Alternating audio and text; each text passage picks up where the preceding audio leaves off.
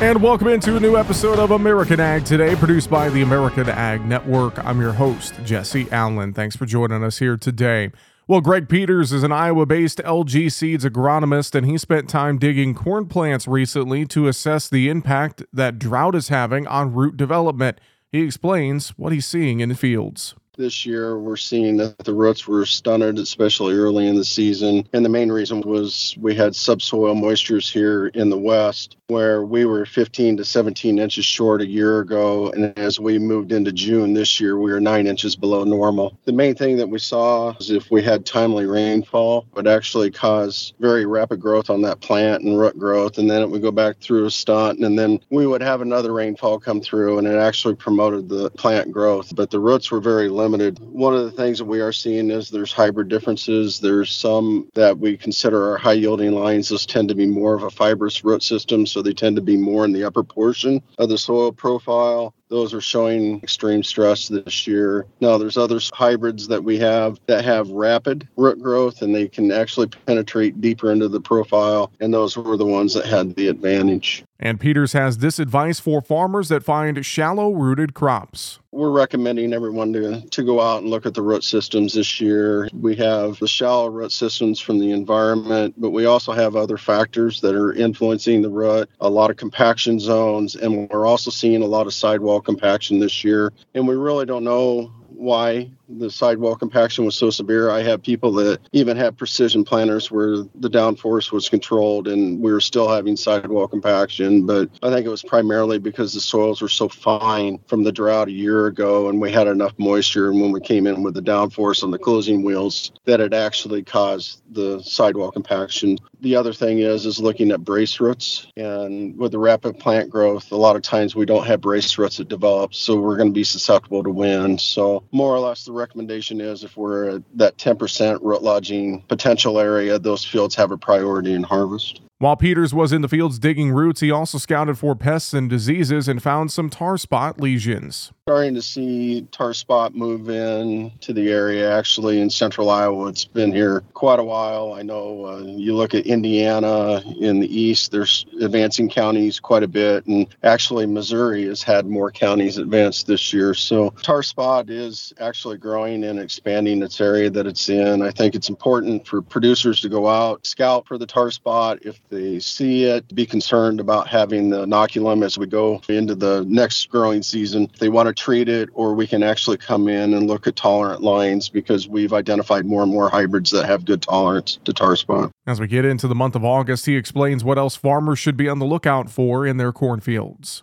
We're evaluating western corn rootworm and actually northern corn rootworms as well. I've had several fields that are following soybeans where we have rootworm damage in northern Iowa. So I think that's one thing that we have to go out and evaluate. If those fields have high pressure, my recommendation is to take those fields out and put them into soybeans this next growing season. That's the best option that we have for control of rootworm. Other than that, if they want to stay in the corn, we can go into the SmartStax Pro or anything like that. Extended diapause, I think there's other products. We have a lot of Duracade products coming out that I think would be phenomenal for the extended diapause. For support reaching your yield or profitability goals, reach out to your local LG Seeds agronomist or visit lgseeds.com. And again, you can contact your local LG Seeds agronomist or visit lgseeds.com to learn more. Well, since 2006, Sustainable Oils has been working with Camelina in the renewable fuel space on Camelina breeding with the intent to turn the crop into aviation fuel.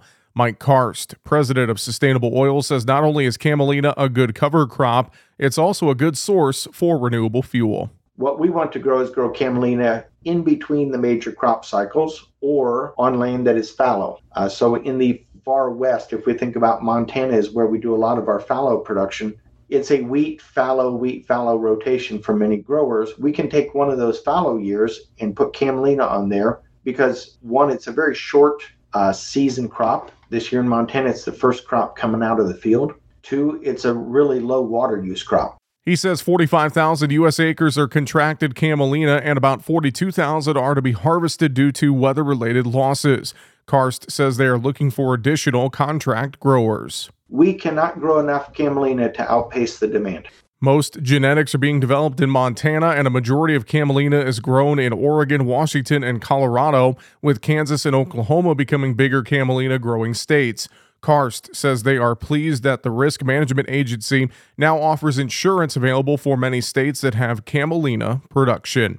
Well, Mexico is the largest destination for U.S. pork exports, and the U.S. Meat Export Federation differentiates U.S. pork as top quality through a marketing program that guarantees no water or other enhancements are injected into the product. USMEF Regional Director Gerardo Rodriguez recently updated pork industry leaders on the program. I will just give a little bit of context regarding the pure pork. We have been working on this effort to identify the quality on the product per se. We know and we understand that there is no regulations from the government to identify and label the pork that is being injected or whatever you want to call it. So they put the amount of water that they want. There's no regulation on that. So we want to work with those companies and those distributors selling the product the natural way, in the fact that it's no manipulated, right? No injected, no marinated, no water added, nothing, nada. Just the way it is. Because if we don't do something right now, we're going to be paying in the future when people get used to that modified product. So we will develop this pure pork program. Well, with the Pure Pork program achieving success in the retail sector in Mexico through a nationwide partnership with Costco, USMEF is now expanding the program into the food service sector. We start this program in the retail sector, so we get a commitment with Costco nationwide, and they are carrying the Pure Pork program in Mexico. Now we're doing this in the food service. This expansion has been great. Actually, we started in a pilot program in the north of Mexico in Monterrey. We moved to Mexico City. Now we are in Guadalajara, and we'll be moving to Chihuahua. So we're moving around in the food service. And this is not only a marketing activity, it is putting the seed in the industry for the future in Mexico. And for more information, please visit usmef.org. And finally, the delegates of the U.S. Grains Council elected Brent Boydston, corn, cereal grains, digital agriculture, and carbon lead at Bayer Crop Science, as chairman of its board of directors. USGC elected Boydston as chair last week during its 63rd annual Board of Delegates meeting in Calgary, Canada.